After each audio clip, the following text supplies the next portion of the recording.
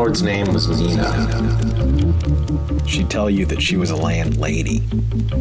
If you tried to suggest otherwise, she'd call you sexist. Or disrespectful. Nina was a confusing older woman. She looked to be around her mid-40s. Her hair was perfectly formed into a beehive, and she always wore pearls. She introduced herself as being from the city of Poznan, Poland, and not to ever mistake that with Berlin, Germany. She wouldn't rent to Germans. She wasn't Jewish, she told me. She was territorial. When she pressed on the origin of my last name, I told her that my family was mostly from Denver, New York, or Philadelphia, but that the name originally was from Russia. This was during the initial interview to get the apartment.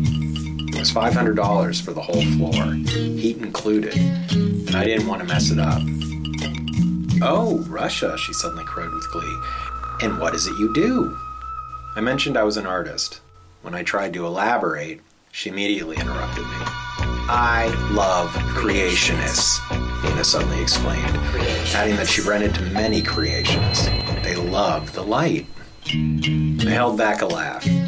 I knew this wasn't her first language, and I initially had some sympathy. Perhaps a former tenant had given her that phrase as a prank.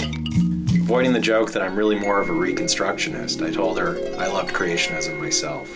And I added it's true. With the sunset shining right into the front window, there really was no better view in the entire city, and that the light was indeed magnificent.